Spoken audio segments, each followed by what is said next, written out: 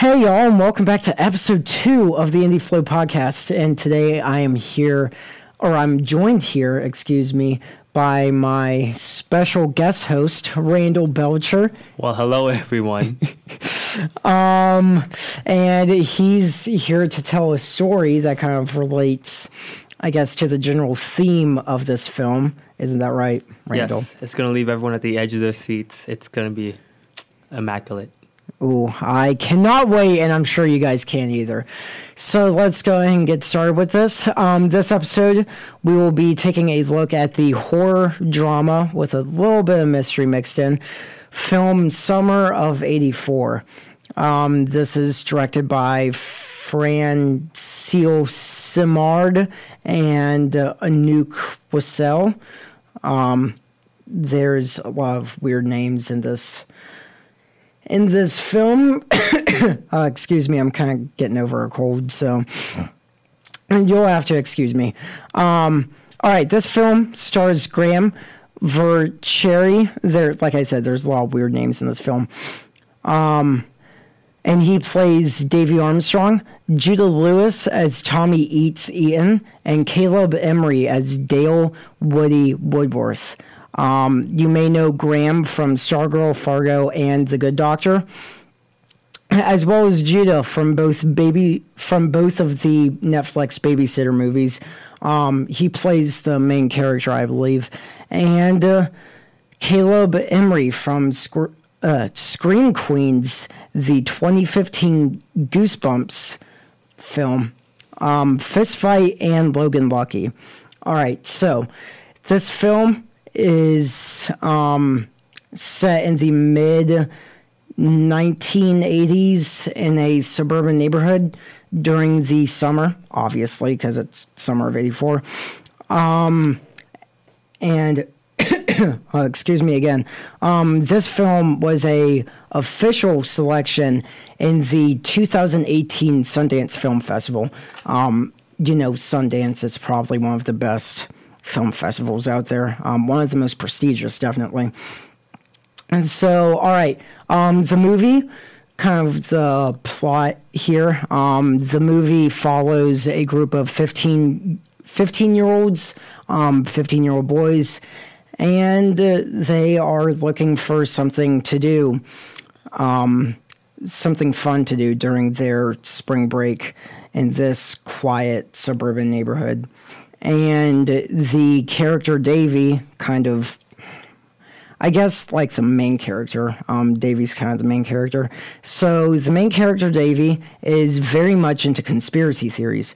And he starts to kind of suspect his neighbor, who happens to be one of the town's cops, of being a serial killer.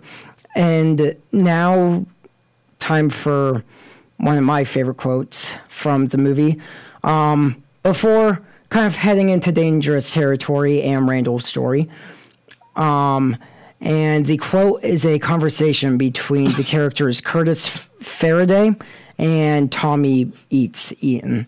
All right, so Curtis is the one who starts off this quote, and he says, "You know you can get AIDS from looking through the trash, right?" And Tommy responds with, "Only way you're getting AIDS." Very, very fun indeed. All right, so before we go into my thoughts and more dangerous territory, Randall, would you be ever so kind as to share your story that relates to the theme of this movie? Oh, I most definitely am. All right. Sorry, I'm also coming over a cold. So this story happens back in, I think it's 2009. I was in the 4th or 5th grade. It was during summer break. Summer break, camps, all that stuff. My brother and I, we went to a Christian camp called Camp Wilmava. Am I allowed to say that? I'm assuming I'm allowed to say that. What? The name of the camp? Yeah, go for it. You're not. I mean, it adds detail. It's called Camp Wilmava. It was in the middle of the Blue Ridge Mountains in Virginia. So we were kind of on the boonies. It's very interesting. Very hot summer. like pretty much every summer. Yeah, most summers are pretty hot. And this Christian camp in particular, they like to celebrate. They like to cover a range of holidays like during our summers. Like there's like Christmas in July, and then sometimes like they have a little Easter thing going on. Interesting. This year, it was a Christmas in July theme, right? Mm-hmm. And like we were all getting ready for Christmas and whatnot, right? And during one of the activities, like during the time between one of the activities, my brother and I, we were outside the mess hall, we just messing around, right? Yeah. And my brother stops. He says, "Dude, do you see that?" I say, "Do I see what?" He points over to trees like over in the distance. I squint and look real hard. I'm like, I don't see it, and I pause. I know something.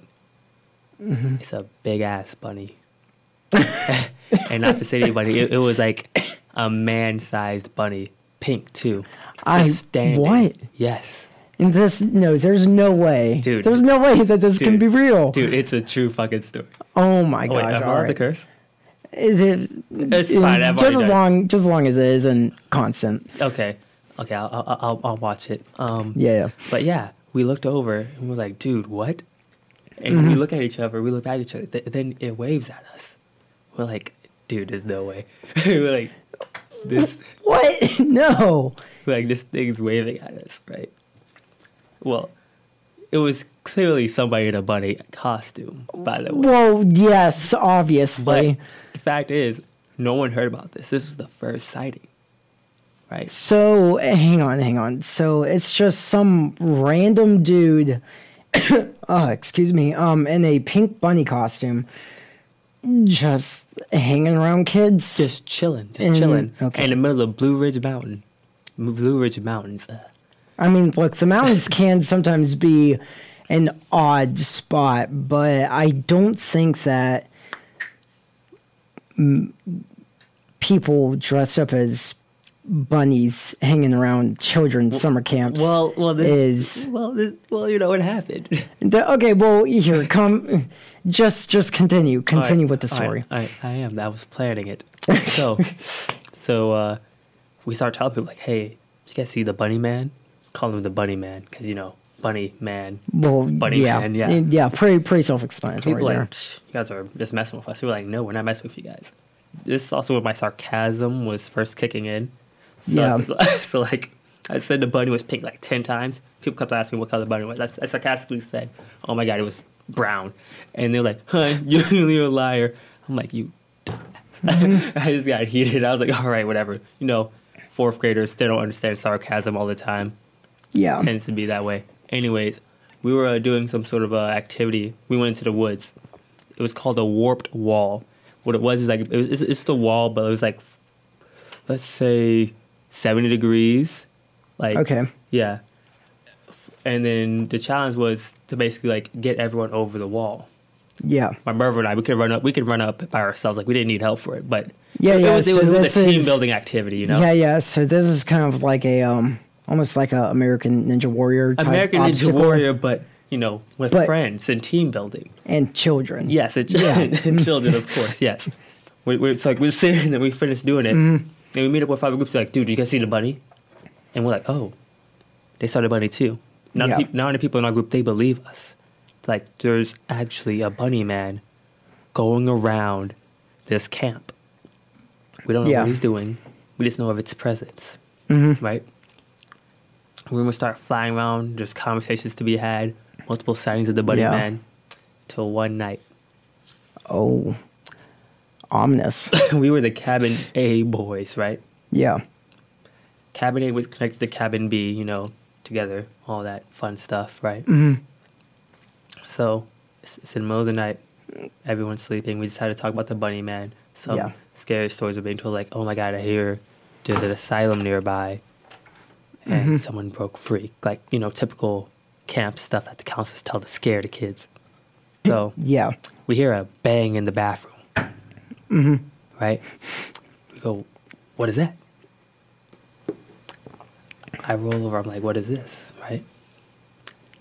And then all of a sudden, we see the bunny man run through our dorm, our camp, right, our cabin. And then he's being chased by, can you guess who's being chased by? one of the counselors? By old Saint Nick. By freaking Santa Claus. What? Yes. And did they give you guys like acid or PCP before? No. He's being chased by Santa Claus. Remember when I told you that this was Christmas in July? Yeah. But how does the bunny fit into this? It's just a bunny. I don't know. That's the thing. Like, they just had Bunny, and the thing is, Bunny was a bad person. Santa Claus doesn't, gets rid of bad people sometimes. I guess I don't know. Santa Claus chased the bunny man away, and it was beautiful. I thought I was tripping. I was like, yo. It definitely sounds like something that, like, something you would experience on a trip, and not like a drug trip, an acid trip. That is very, yeah. Oh, and interesting. And by the way, by the time we saw Santa, everyone knew it was a joke because Santa was the head counselor of the camp. So we were like, all right, this is a joke. Bunny Man, very funny. Yeah. That then they had a recording of it, and Cabin A and B boys were talking about, like, we saw Bunny Man. He got chased by Santa. That is, when you told me that you had a story, I was not expecting that. Dude, the moment you told me summer, I was like, I got it.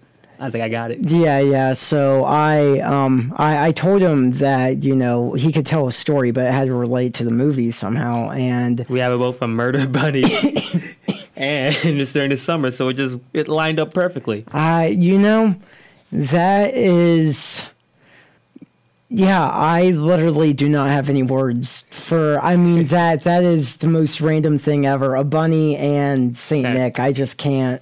We got candy afterwards, though. Of course, it was. That makes everything better. Yeah, obviously, candy. I'm bragging about my camp, by the way, viewers. And obviously, but that candy. Candy, yeah. So, what about this this film? Yes, thank you, Randy. And now for my thoughts. Remember, your risk of spoilers is higher now, and if you're trying to avoid spoilers, like every good movie watcher should, just follow this new acronym that I just made up. PWC, or PWC. Very catchy. I hope it catches on. And that stands for pause. Can't speak. Pause, watch, come back. All right, let's just go ahead and get into it.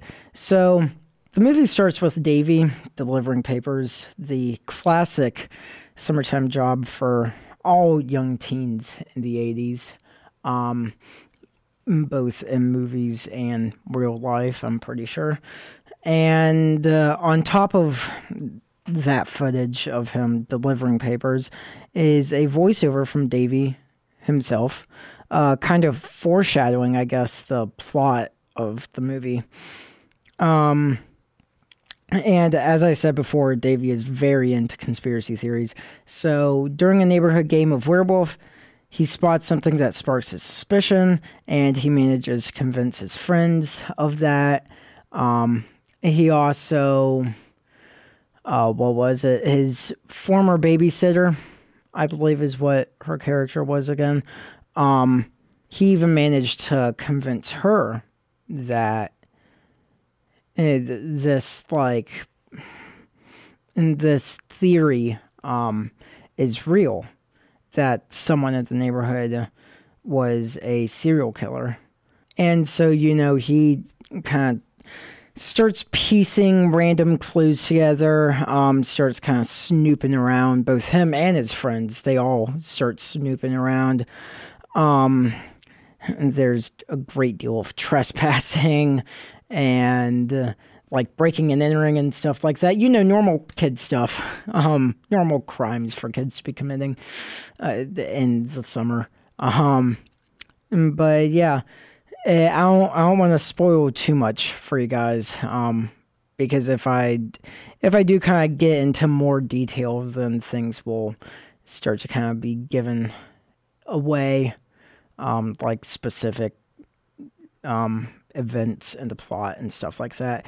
But I can go into some of the more technical details if you're kind of more into the technical side like I am. This movie was shot on a Red Epic Dragon. And for you guys who don't know, those are high-end, like 8K. I think they even have a 16K camera now. And that just stands for like quality, like megapixel density and stuff like that. And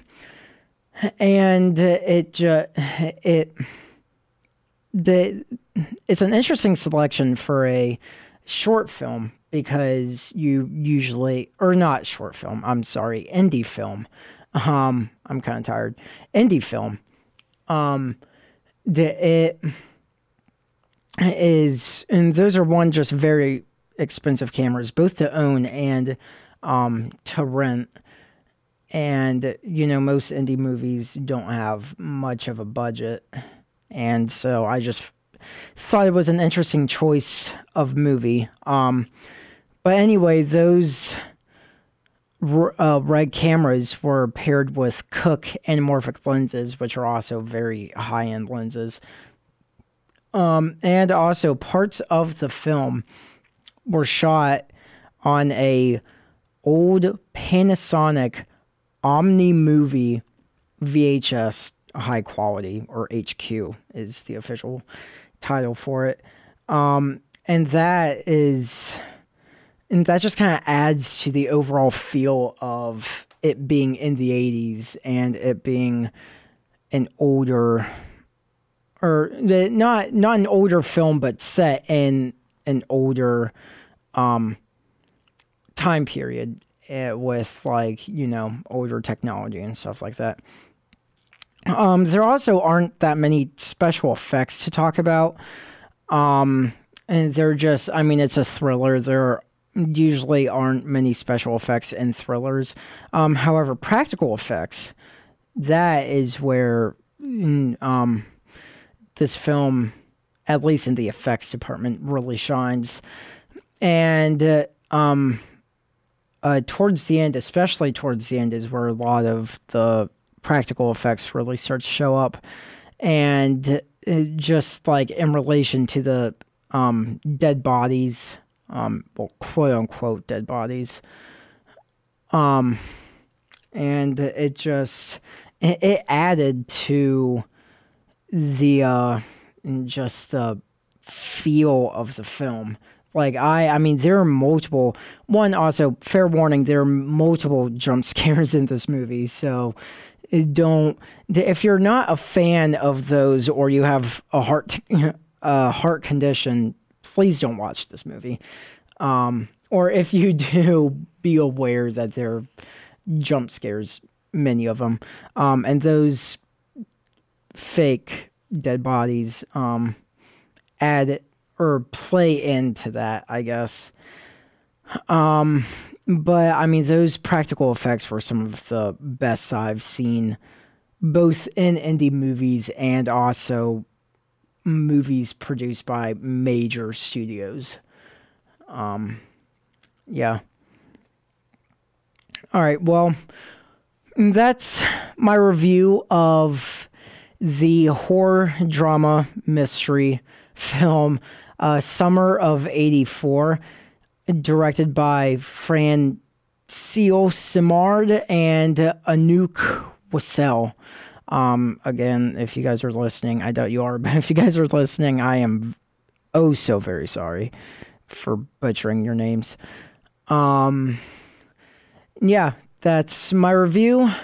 Without giving away too much of the movie, go ahead and follow us on Instagram. That's where you'll see behind the scenes workings of this podcast, and also where you will be able to see what the next movie I'm reviewing is. I usually make that post about a day or two before the episode is recorded and put out. So keep an eye there. Go ahead and visit our YouTube channel as well. It's just Indie Flow Podcast. Same with Instagram. It's also just Indie Flow Podcast. And this episode will not be a video version. However, episode 1 and hopefully all of the episodes after this one, there will be a video version. Also, check out our website. That is coming soon. I will probably be making a post about that on Instagram when it is finally on the interweb. So keep an eye out for that. And have a good weekend. Go watch some movies.